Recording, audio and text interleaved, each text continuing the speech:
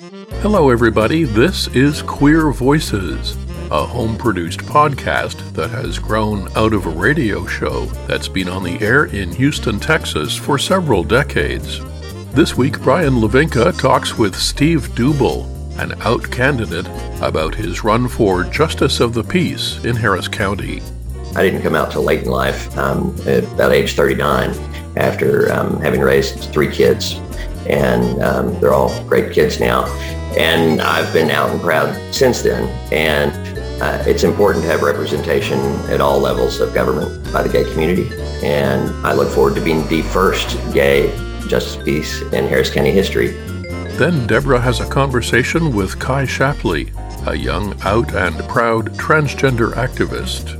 It started, I was at school. I was in first grade. It was the end of the day, so our teacher said, "Girls, get your backpacks." And I got up to go get my backpack. And then this one girl shouted, "You're not a girl. Go sit back down and wait for the boys to get their backpack." And then a whole bunch of other kids started chanting, "Kai's not a girl. He's a boy." That was like the breaking point. I knew that I had to use my voice from that point on. And Deborah has a conversation with the co-presidents of Pride Houston about overcoming the problems of the past year to put on a Pride parade and festival in Houston this year. Last year was a long road of hard challenges that we had to overcome with the pandemic and finances and litigation and things of that nature. But this year, we're just happy to be back, rebuilding with a stronger foundation. We have LGBT music by Levi Kreis, and we have news wrap from This Way Out. Queer Voices starts now. This is Brian Levinka, and today on Queer Voices, we're speaking with Steve Dubel, who's running for Justice of the Peace of Harris County. Welcome, Steve. Hi, Brian. Thanks for having me. So why are you running for Justice of the Peace? I know you've been political for a long time. I have in the background. I've been involved in politics through a group called Harris County Democratic Lawyers that I'm currently vice president of and been very active for the past 10 or 15 years. I'd say what spurred my interest in this race was about 2019, December of 2019. I was asked by members of the Houston Tenants Union to represent a group of apartment residents who had been faced with retaliatory eviction notices after they organized and made a list of reasonable demands on management. And it wasn't this JP court I'm running for, which is Precinct 1, Place 2. It was a different one. But I went in this courthouse, and there were hundreds of people there who had taken the day off work, had their papers in hand, and thought, this is my day to be heard by the judge. I'm going to get a chance to be heard. No one was heard that day. The people I represented were not heard. She wouldn't listen to me. She wouldn't even let me look at the lease that was the basis of the eviction. And we ended up appealing it to the county court at law level, and we were able to get some positive outcomes. But it opened my eyes to what a waste this is. We've got 16 of these courts in Harris County. It's the first stop for evictions. And there's all these Harris County personnel there. Nobody's there providing social services. And I thought, what a missed opportunity. And plus, just the whole way court was handled made me realize that it could be so much better. That's why I'm running, to create a model progressive court. I guess I'm not really sure what a Justice of the Peace does. Can you talk about that? Sure. Big thing is evictions. It's the first stop for all landlord-tenant disputes. And that's probably at least half of what they do. And they also deal with Class C misdemeanors. And those are misdemeanors for which there are only fines. Nobody should be going to jail. They have jurisdiction over truancy, but the law changed on that not long ago. And my understanding is there's very few truancy cases being brought in these courts. And then civil disputes up to $20,000. You're running as an openly gay man, I assume. I am. Why is being an openly gay candidate important to you? Well, I didn't come out till late in life, at about age 39, after having raised 3 kids. And they're all great kids now. And I've been out and proud since then. And it's important to have representation at all levels of government by the gay community. And I look forward to being the first gay Justice of Peace in Harris County history. And I had Steve Kirkland, who's the expert on all that and keeps track of it, researched it and told me that it was an understanding I would be. So can you talk about the endorsements that you've received? I am very proud to have gotten the caucus endorsement, also the Greater Heights Democrats, and the Area 5 Democrats, which is the oldest Democratic club in the area, and MABA, which is the Mexican American Bar Association. Are you going for the Victory Fund endorsement? I am, and it's in process. I hope to hear that sometime later this month. I don't know if that's going to come out before early voting starts on February 14th, but I've been active in Victory Fund and a big supporter of Victory Fund and their work for a long time. Is your race decisive in the primary, or will it go to the general and be decided there? It is decisive in the primary. There are 5 people running in the Democratic primary for this seat, and no one is running on the Republican side. Is that common in the Justice of the Peace that it's mostly Democrat? It depends on the area. I think this particular precinct, which is the same boundary lines as Alan Rosen and the same boundary lines as J.P. Carter, it favors Democrats. And each of the 8 places or precincts for JPs has different demographics. How have your kids responded to you running for office? Well, thank God Caroline, my daughter, is helping me run my campaign along with my husband, Evan.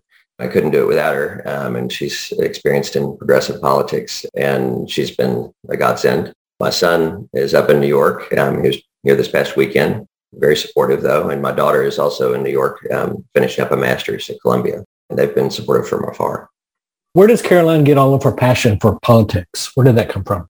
Well, I'd like to take credit for it, but her mom, my ex-wife, probably comes from her as well. But believe it or not, she went to Catholic school and she went to St. Agnes, and it's run by Dominican sisters. And I think they really lit her social justice fire in her, because the Dominican sisters are known for social justice. Is there anything that you've learned while campaigning, running for office? It's a lot of work. That's what I've learned. I've always worked on campaigns and supported other people and helped people get elected. But being in the middle of a campaign, I realize, and I have much more respect for all the people that have been out there and putting themselves out there. It is a whole lot of work to run for office. What's been the hardest endorsement that you've received? I don't know about hardest. I mean, I would have been very upset if I didn't get the caucus, and I didn't take it for granted. So I really worked hard on that one. And I was very proud to get the Greater Heights Dems and MABA, because it's a nonpartisan organization that really looks at qualifications. And I was very proud of that one. Hope to get a few more. We still have more interview meetings today. I think there's some screenings tomorrow. How is your fundraising going? Is that going well? It is going well. Anybody can look up my finance reports, which are on file. And it takes a lot of money to run a campaign. There's 1 million people in this precinct. 1 million people. Wow. Yeah, it's one of the largest JP precincts. So it's very large. It's bigger than congressional seats. And it takes money, but we've been fortunate to have raised what we need to do targeted 3 pieces of mail to the reliable Democrats. And we're also going to do a robust digital and social media campaign. And that's going well so far, but you're welcome to go to steveduble.com. And there's a donation link if anybody wants to donate. We're speaking with Steve Duble, who's running as a Democrat for Harris County Justice of the Peace, Precinct 1, Place 2. Steve, is there anything that you've learned that you could pass on to our listeners if they're thinking about running for office? Yes, do it. If you have a passion for it, get out there and do it, because we need more people to run for public office, and we need younger people, and we need the energy. Are there any role models that you can point to that have kind of steered you on the way? Yes, as far as the office I'm running for, Jeremy Brown was a JP about a few years back, and he was probably the most progressive JP that we've had in Harris County in a while. And I really respect what he did. And I want to pick up where he left off with the kind of programming and the kind of social services and just thinking outside the box. And let's do something different. Let's not just keep doing the same old thing. Let's try out new things. And to the extent they work in this court, I want to then push them out to other JP courts in Harris County. Are there any state resources that you could point to that help you kind of run for office? You reached out to Equality Texas or any of the... Yes, I've reached out to all those groups, and I went to an event Brad in Equality Texas had not too long ago. A lot of those groups don't endorse, but they're very important. So I always take every chance I can to speak to their members. We're speaking with Stephen Duble, who's running for Justice of the Peace, Precinct 1, Place 2. Stephen, anything you want to let our listeners know before we go? In addition to the eviction issues we talked about, I also want to bring some equity to sentencing, because a lot of times people come into these courts with tickets that have racked up and they've got a lot of fees. And when you're living paycheck to paycheck, a big ticket with a bunch of fines on top of it can really set you back and be prohibitive. And we don't want that to cause people to lose their driver's license and lose their jobs. A JP has the power to exercise some equity and, where appropriate, forgive or reduce fines or make them proportionate. You know, the fine for a person who's working minimum wage shouldn't be the same as the fine for a wealthy person.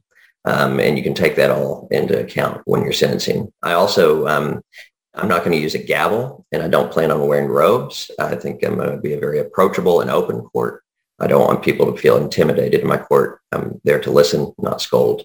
When does early voting start? February 14th, Valentine's Day, and it goes through February 25th. Primary day is on March 1st. And that's when you'll be decided. Well, with such a crowded field in my race, it's probably likely that we'll end up in a runoff, and I hope to be in that runoff. I'd love to win the race without a runoff. We will see. And the runoff will be in May, and I can't remember the exact date, but I think it's mid-May. And the website for your campaign is what? SteveDuble.com, D-U-B-L-E. Thank you, Steve, for coming on, and this is Queer Voices. Thanks, Brian.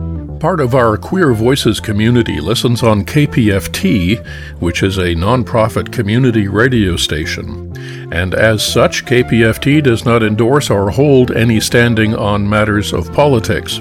If you would like equal airtime to represent an alternative point of view, please contact us through kpft.org or our own website at queervoices.org. This is Queer Voices.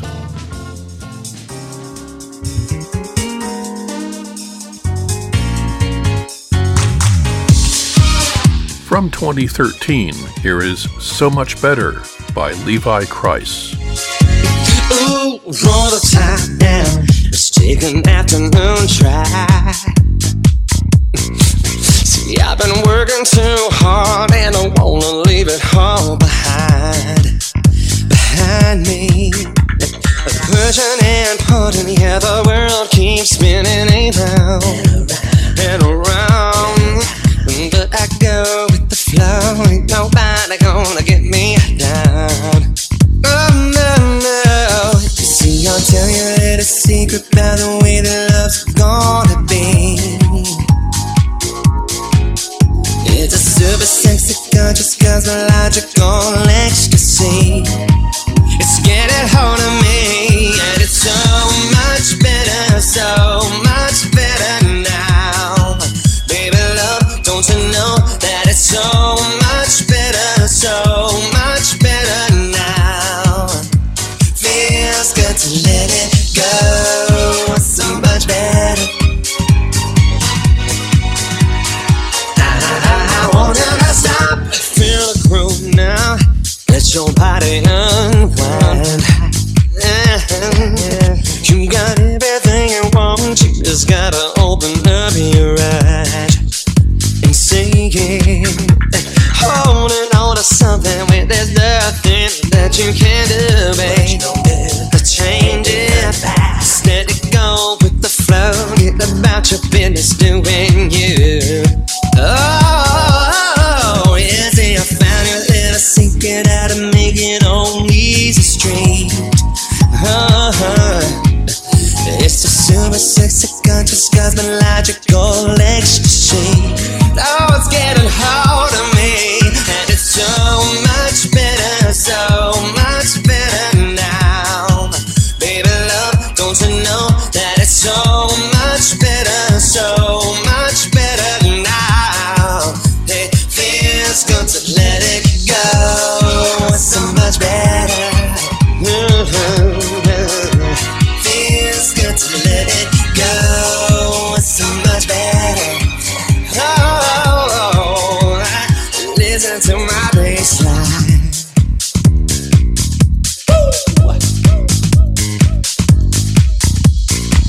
You see, I tell you a little secret how to make it on easy street.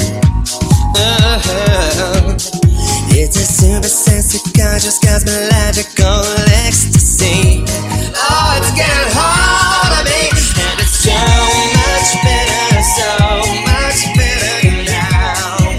Baby love, don't you know that it's so much better, so much better now? It feels good to let it go, and it's so much better, so much better now. So much better now. Baby love, don't you know that it's so much better, so much better now? Feels good to let it go. It's so much better. It feels good to let it go. Yeah. Feels good to let it go. It's so much better. Yeah. Feels good to let it go. Hi, this is Deborah Moncrief Bell, and I'm talking with this fabulous Kai Shapley. Now, Kai has made history in many ways in her short years of life. Only 11 years old. I think he just turned 11 in December. Is that correct? Kai was very brave to testify before the Texas legislature about several bills that would affect the lives of transgender students. And I know for me, it made me so mad. I wrote testimony. I tried to let everybody know what was going on because it was, to me, just devastating that they would treat children that way and the ignorance and the misinformation. And I know that it's terrifying to testify because I've done it. And so I can only imagine you as your young age now. How old were you the first time you testified? Like 5. Grown up in the Capitol. I know the Capitol like the back of my fabulous hand. Do you have polish on today? Not today, but... Yeah. I had to stop wearing polish because it can be damaging to your nails. But what gave you the courage? I know your mom had already been testifying, but you said, I have a voice and I can use it. So how did that go? It started, I was at school. I was in first grade. It was the end of the day, so our teacher said, girls, get your backpacks. And I got up to go get my backpack. And then this one girl shouted, you're not a girl. Go sit back down and wait for the boys to get their backpacks. And then a whole bunch of other kids started chanting, Kai's not a girl. He's a boy. That was like the breaking point. I knew that I had to use my voice from that point on. Your mom has talked about that when you were as young as 3, that you were talking about you're a girl.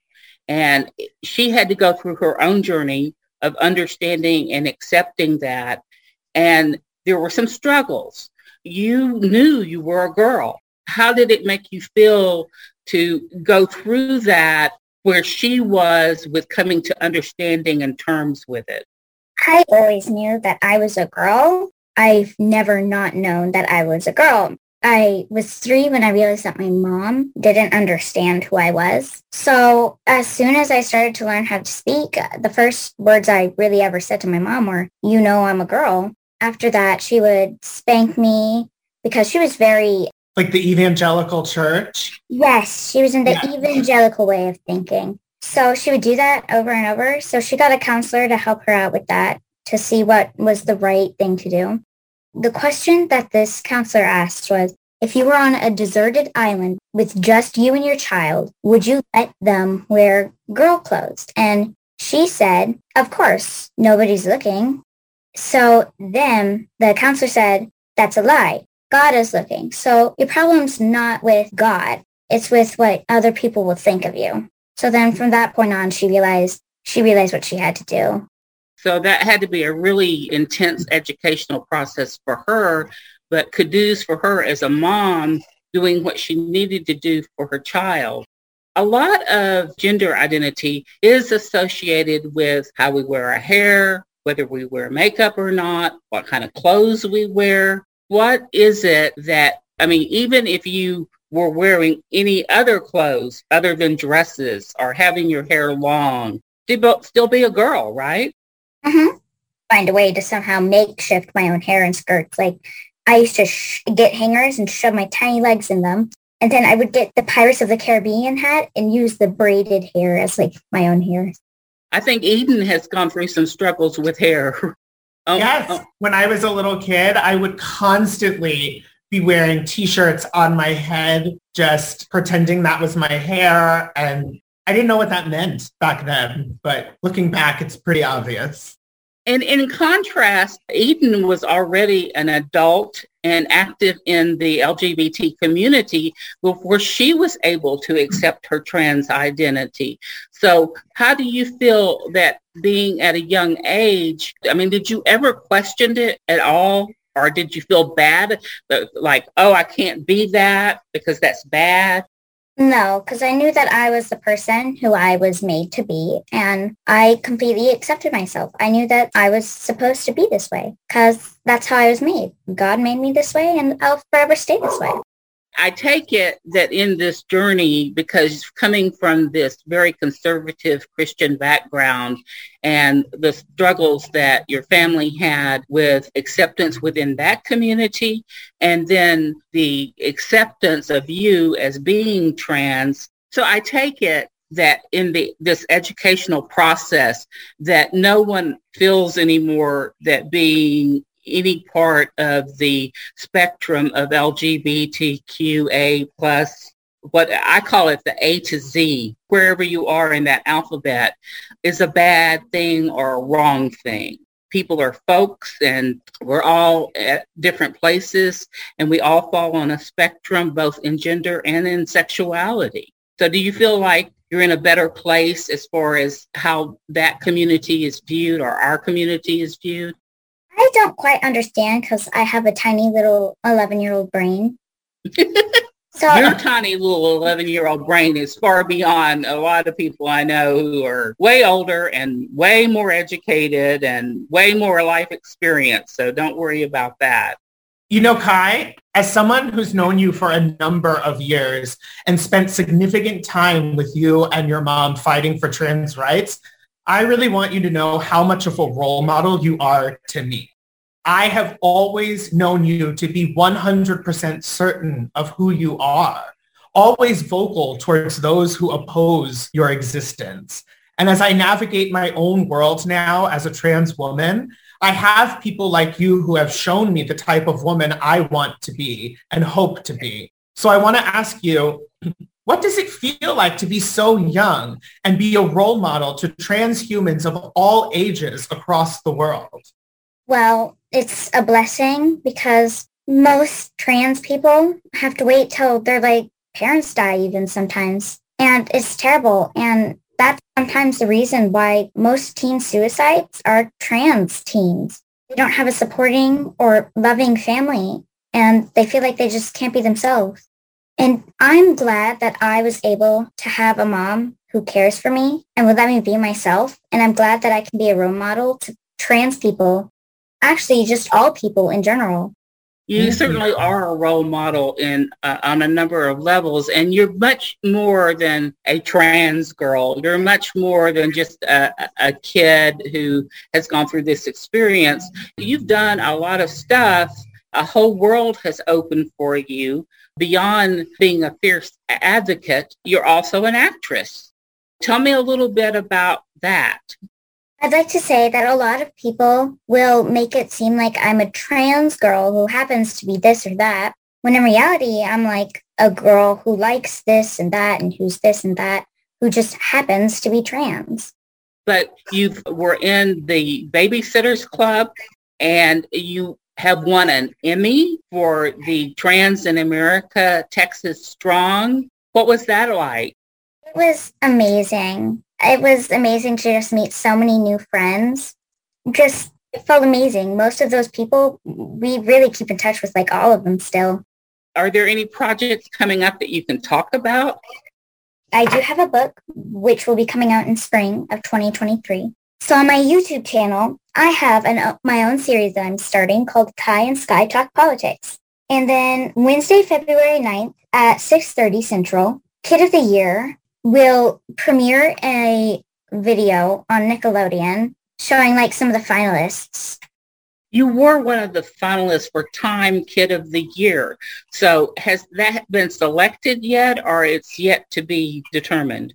I know that I managed to make it into the top 20, which is a blessing itself because it still gives me a high platform, but I did not manage to make it into the top 5. Yeah, well, congratulations to you, and what a group to be in because there's lots of kids out there doing lots of fabulous things. that gives those of us who have been around a while a lot of hope to see what's being done. I know you love cats, and I know you love Dolly Parton. Tell me a little bit about your love for Dolly. My love for Dolly is so big that if it was an object, it would destroy Mount Everest. So is she kind of a role model for you? I mean, She's a role model. She's amazing, and she's really kind and gorgeous and courageous, smart and confident, beautiful. So certainly something that you aspire to, because you're all those things as well.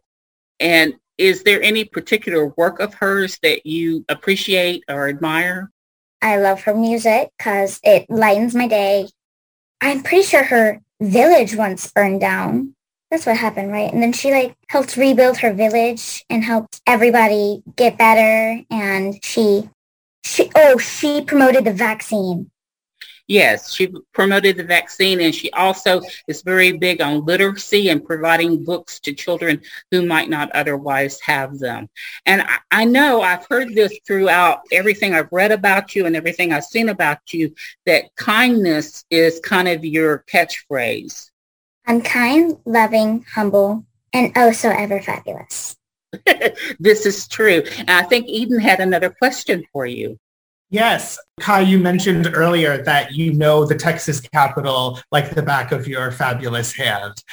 I would definitely agree with that because you've been so vulnerable, strong, and direct with lawmakers in Austin for a number of years now.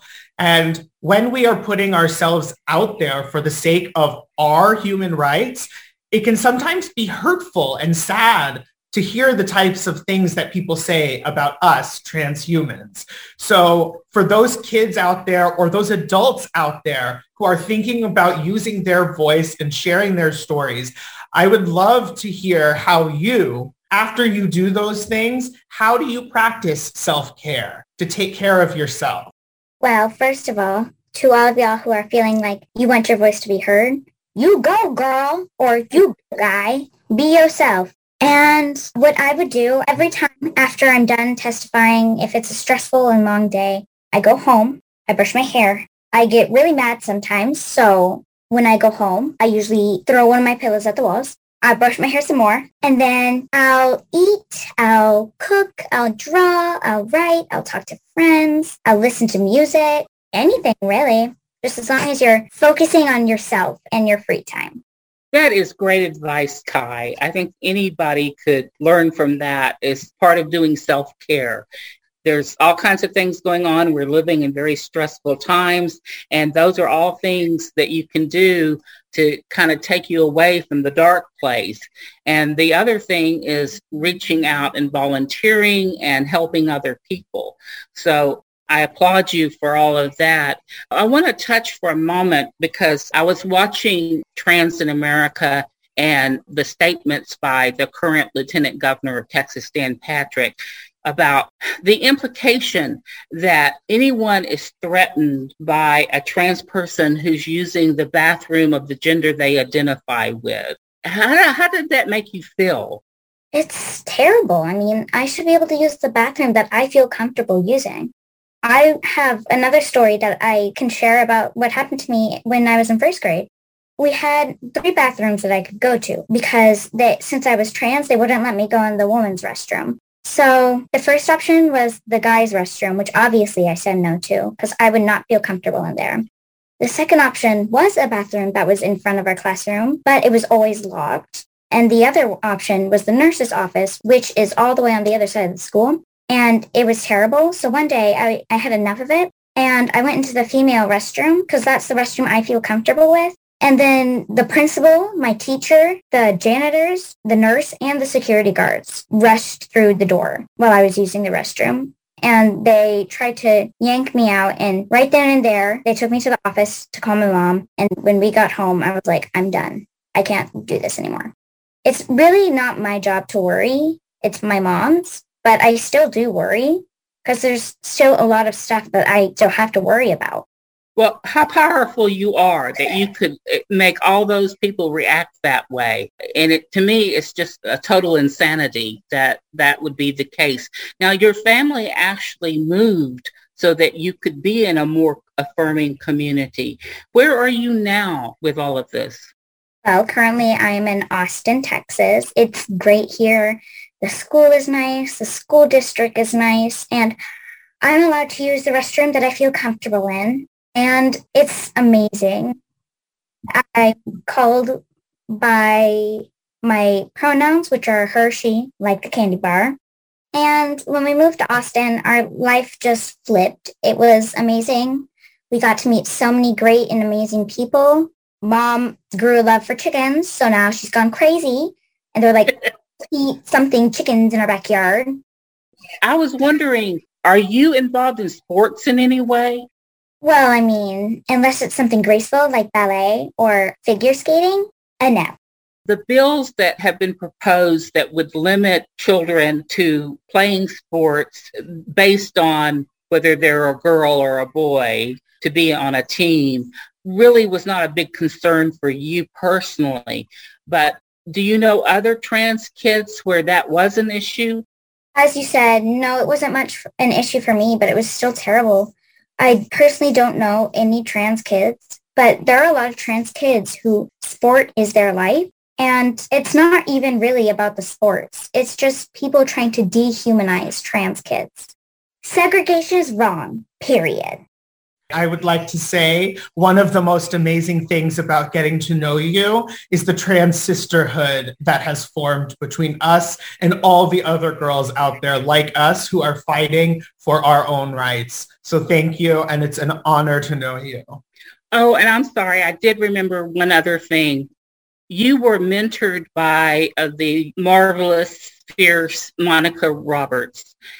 We sadly lost her way too soon, but every day I learn about people whose lives she touched and influenced. So do you have any words about Monica that you would like to share? She was amazing.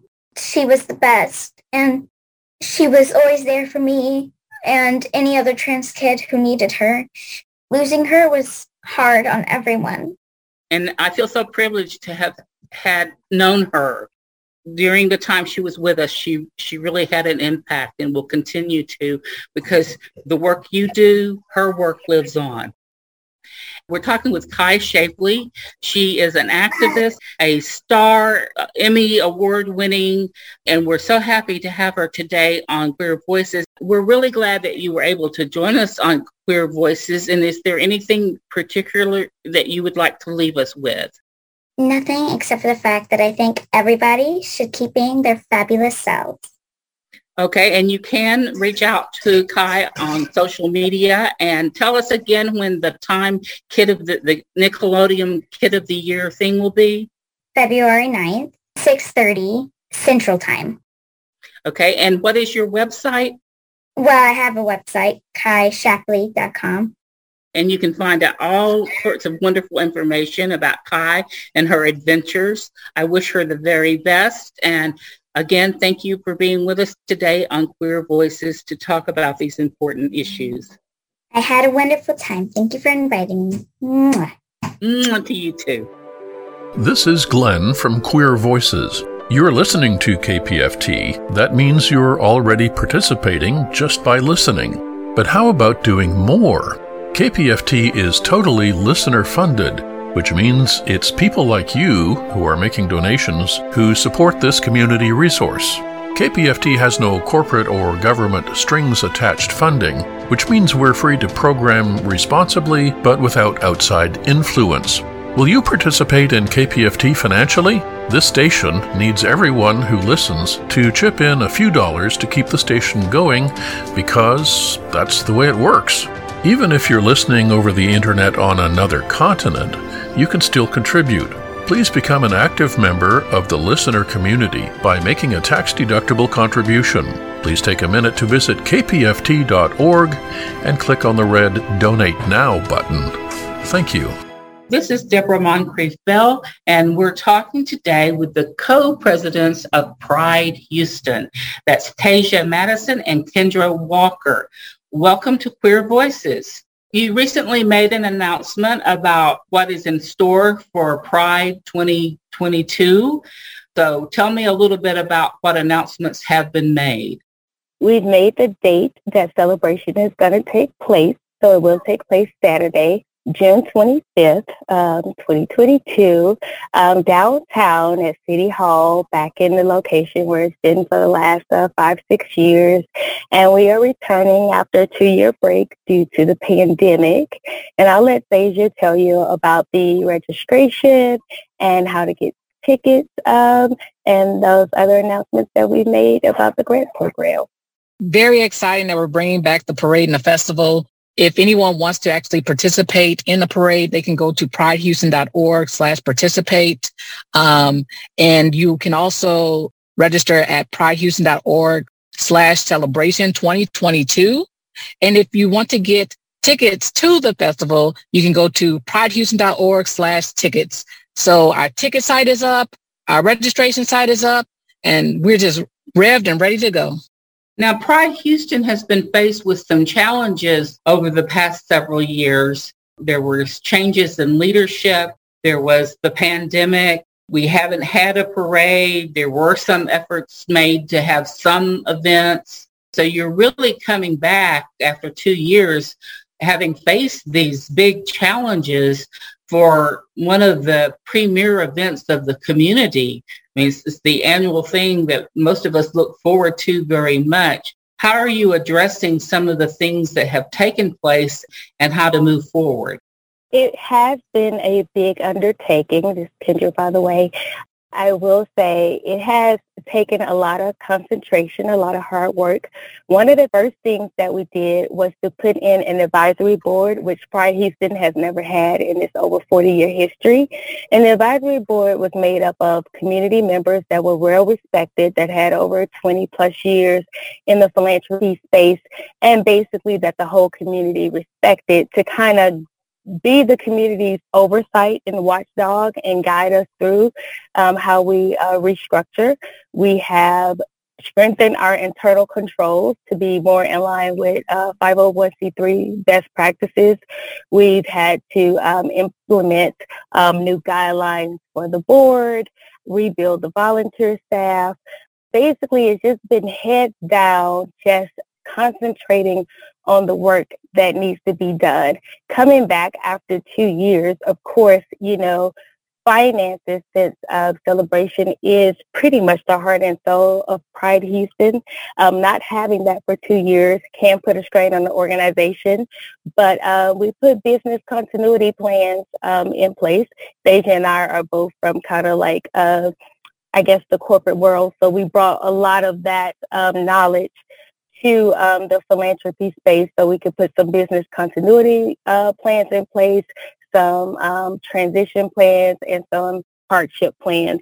That's basically how we went about bringing the celebration and bringing the organization back. We're not just bringing it back, we're bringing it back with a better foundation, more stable, with better control. Each of you have been involved with Pride for a little while. Tell me about some of the things that you've been involved with. I started with Pride in 2018, signing on as a community partner with a group that I own, Lesbians of Color. We did a brunch together, and then Pride Houston invited me to join the board in 2019 as the special events coordinator. So I've been involved on that side, basically diversifying Pride's events, mainly the pool party, our fashion show, and making sure we get more community and local community and groups involved and more excited about Pride. And so when the pandemic went through the shutdown, I think I was promoted to vice president and now co-president. And so this is actually my last year with Pride. Tasia will be there for another 3 or 4.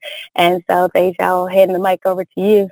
I actually started with Pride Houston as a board member, joining the board in 2019 as outreach director. And then from outreach director, I became the secretary. And after secretary, I became president.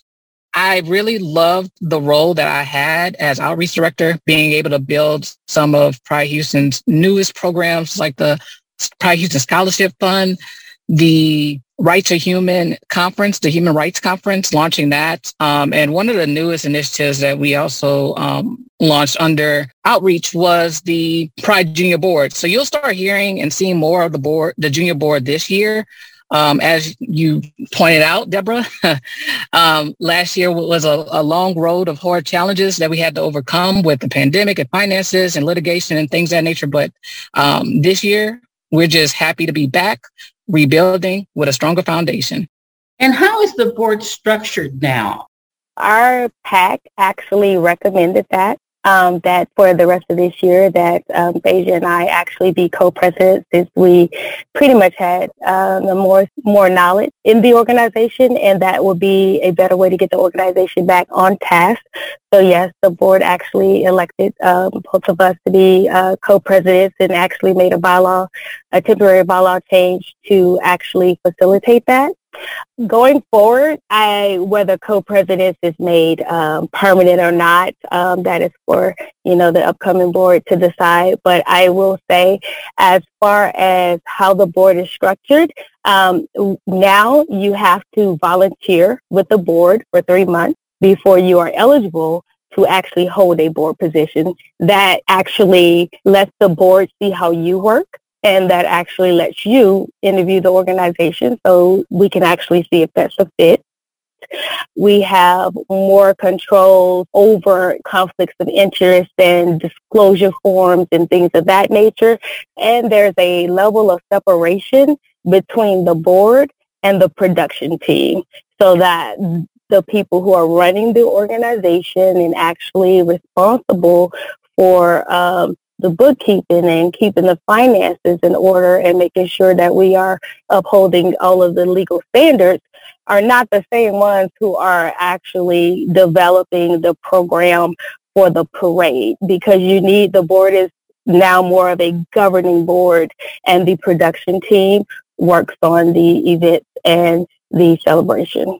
The way that we are also now restructured is that the production team is ran by managers. So we have an events manager, a celebration manager, and a volunteer manager that will be managing all the committees that fall in those different departments. And we are also adding at the board level a board committee called governance. And we are also adding a board committee for staffing and recruitment. So those things will help make sure that as we restructure our bylaws, we are still going to be working on our bylaws and adding more internal controls to our standard operating procedures. And as we do that, we want to have also a committee of people who are dedicated to doing that, to also ensuring that we are beholden to our bylaws and our procedures. And more qualified board members too, more people who are skilled in the job that they're taking on. And this is all volunteers, correct? Correct. Yes, this is all volunteers. We don't have any more paid positions. Yeah. And how many people are currently on the board? Currently, we have 4 people on the board, and we have a 5th member that should be coming on soon. They are just now finishing up their volunteer period, and the vote on that member will be held soon. And then we have about 4 more board volunteers that are completing their 90-day trial to be voted on, and whether they'll be affirmative or not, that just depends. But we have 4 now, and getting ready to onboard more as soon as they get through the trial period and we can hold a vote on them. This is Deborah Moncrief Bell, and I'm talking with Phasia Madison and Kendra Walker. They're co-presidents of Pride Houston, and they're telling us about all the activities that are planned for 2022. If people are interested in volunteering for Pride or getting involved on the board, how do they go about doing that? Volunteer inquiry at pridehouston.org. You can email volunteer inquiry at pridehouston.org, or you can go to pridehouston.org/volunteer. And the pridehouston.org website has a wealth of information, some of the jobs that are involved with the production team, as well as what the board is doing. Go ahead, Kendra. Our board on PrideHouston.org has all the open positions, well, most of them, and we update it every week. You can also send a inquiry to bod@pridehouston.org anytime you want to reach the board of directors, bod@pridehouston.org, to express your interest in joining the board.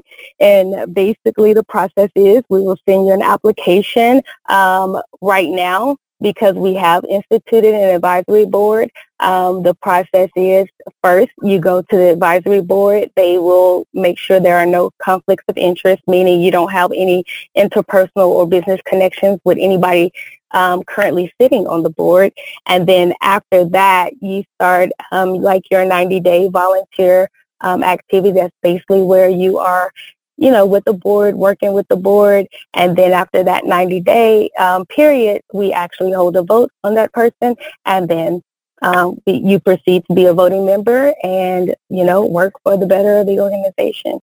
The Grand Marshals nominations will have taken place by the time we're on the air with this, but the voting on the nominations will take place. So how do people vote for who they would like to select as Grand Marshals? So you would go to pridehouston.org, Grand Marshal, and then you will see all of the finalists listed. You are to vote for the finalists in the category that you know about the finalists, and then that's how you cast the vote. You're only allowed to vote one time, and you have to have a valid email and phone number to vote. Well, I, for one, am very excited that we may actually get to have a parade and a festival in 2022. Give me the dates again. Saturday, June 25th, 2022. And it will be downtown near City Hall, the parade and the festival. You can find out more information at pridehouston.org. And we look forward to celebrating this summer. Thanks for being with us on Queer Voices. Thank you, Deborah. Thank you. This is Glenn from Queer Voices. You're listening to KPFT. That means you're already participating just by listening. But how about doing more? KPFT is totally listener-funded, which means it's people like you who are making donations who support this community resource. KPFT has no corporate or government strings-attached funding, which means we're free to program responsibly but without outside influence. Will you participate in KPFT financially? This station needs everyone who listens to chip in a few dollars to keep the station going, because that's the way it works. Even if you're listening over the internet on another continent, you can still contribute. Please become an active member of the listener community by making a tax-deductible contribution. Please take a minute to visit kpft.org and click on the red Donate Now button. Thank you. I'm Wendy Natividad. And I'm John Dyer V. With News Wrap, a summary of some of the news in or affecting LGBTQ communities around the world for the week ending February 12, 2022. Polish lawmakers say they're just protecting children, but critics say the bill they passed this week will make it virtually impossible for teachers to include discussions about LGBTQ people in their classrooms. The measure gives government-appointed supervisors control over school curriculum. They would have the authority to approve or reject programs by non-governmental organizations, and to fire teachers and school principals who don't fall in line. The legislation is part of the ruling far-right Law and Justice Party's ongoing campaign to Christianize Polish institutions. President Andrzej Duda is expected to sign it into law. Justyna Niekielska works for the Polish LGBTQ rights group Kampania Przeciw Homofobii. She told Pink News, "Young people will be punished for tolerance, openness to diversity, critical thinking, and independence. LGBTQ youth will feel less and less safe in schools." A measure equality advocates are calling the Don't Say Gay bill now seems certain to become law in the U.S. state of Florida. It was approved in the state Senate Education Committee along party lines on February 8th, having already passed in the House.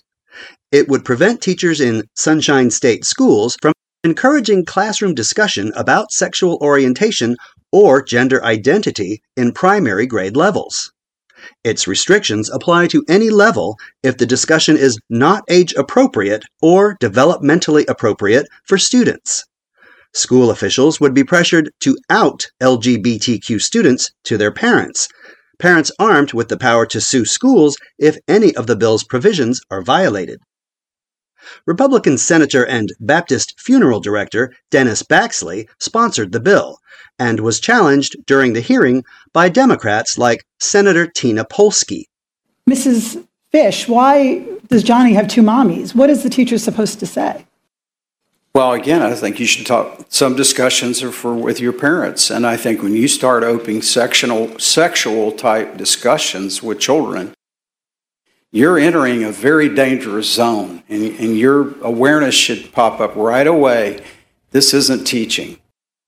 At rallies against the bill across Florida, students are speaking for themselves. I think with this bill, it's just another way for them to silence us. And we have been silent for so long. We are fighting for the opportunity to go to school and feel safe and feel protected.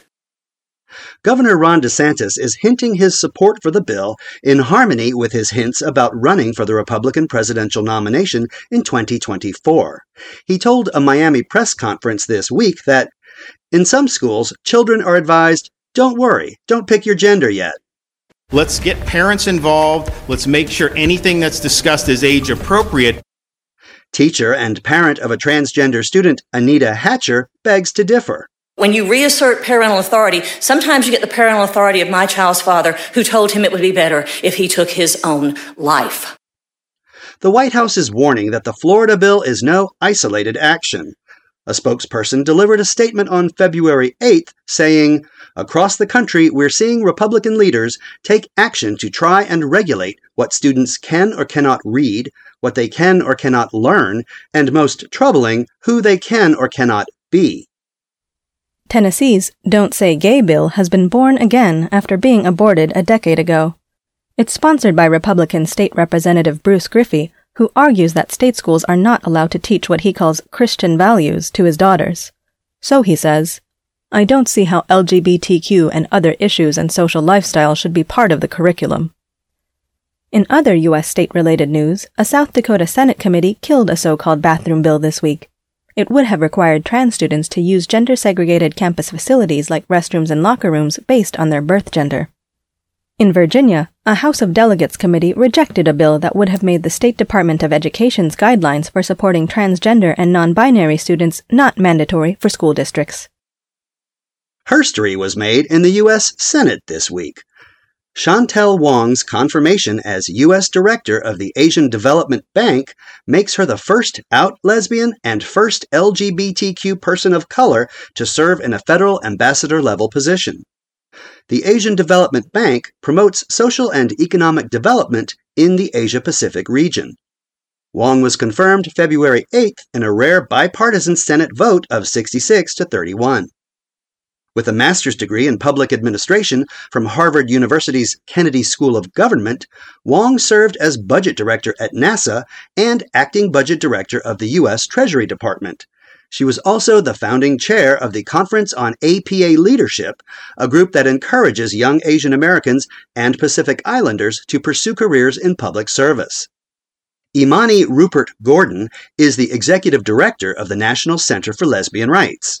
Her press release applauding Wong's confirmation read, "When President Biden took office a year ago, he pledged to transform the executive branch by including appointments that reflected the full diversity of our great nation, including people of color and members of the LGBTQ+ community. From appointing Secretary Buttigieg and Admiral Rachel Levine, the first Senate-confirmed openly gay and transgender cabinet-level appointments, respectively, to today's confirmation of Ambassador Wong, it is clear that President Biden is intent on fulfilling that promise." A leading European Roman Catholic cardinal has done what Jesus would do: call for a fundamental revision of church teachings on homosexuality. During an interview with the German Catholic news agency KNA, Cardinal Jean-Claude Ulrich of Luxembourg confessed that he does not consider same-gender relationships sinful, saying, "I believe that the sociological scientific foundation of this teaching is no longer true." Ulrich testified that in his own archdiocese, no one is dismissed because they are homosexual. He also supports church employees regardless of sexuality. I can't kick them out. They would become unemployed. How can such a thing be Christian? Unfortunately, Cardinal Ulrich's comments and even Pope Francis's support for greater acceptance of LGBTQ people are not likely to foster any foreseeable changes in Roman Catholic doctrine. Finally, the first bill introduced in an Indian parliamentary committee in 2022 will probably crash on takeoff. The Committee on Public Undertakings wants to get the airport code of the city of Gaya changed from GAY to an alternative like YAG. The committee finds the GAY code inappropriate, unsuitable, offensive, and embarrassing. Gaya is where Rama, Sita, and Lakshmana go to give an offering to Dasharat in the Hindu epic Ramayana. It's a major Hindu pilgrimage site and also a holy city in Jainism and Buddhism. The World Heritage Site Mahabodhi Temple is said to be where the Buddha gained enlightenment. Conservative lawmakers are refueling the campaign they began a year ago to change the airport code, and they're barnstorming the federal government to find a way, according to the Economic Times. Reportedly, Air India already asked the International Air Transport Association for the change at the government's request. However, association regulations say that airport code designations are permanent unless a change is justified based on compelling air safety needs. So, as Pink News notes, at least for now, Gaya will remain unique as a holy city and pilgrimage site with the gayest airport in the world. That's News Wrap, global queer news with attitude, for the week ending February 12th, 2022. Follow the news in your area and around the world. An informed community is a strong community. News Wrap is written by Greg Gordon, edited by Lucia Chappelle, produced by Brian DeShazer, and brought to you by you. Help keep us in ears around the world at thiswayout.org, where you can also read the text of this newscast and much more. And you can read the transcript and listen to News Wrap each week by subscribing to our This Way Out radio channel on YouTube. For This Way Out, I'm John Dyer V. Stay healthy. And I'm Wendy Natividad. Stay safe.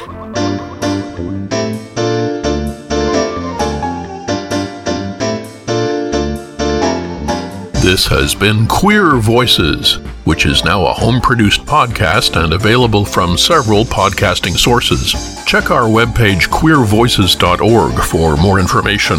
Queer Voices executive producer is Brian Levinka. Andrew Edmondson and Jack Valensky are frequent contributors, and Summer Iman is our webmaster. Music on this podcast is partly sourced from local queer artists and coordinated through Matthew Williams, who also originates the Artist Spotlight series. The News Wrap segment is part of another podcast called This Way Out, which is produced in Los Angeles. Some of the material in this program has been edited to improve clarity and runtime. This program does not endorse any political views or animal species. Views, opinions, and endorsements are those of the participants and the organizations they represent. In case of death, please discontinue use and discard remaining products.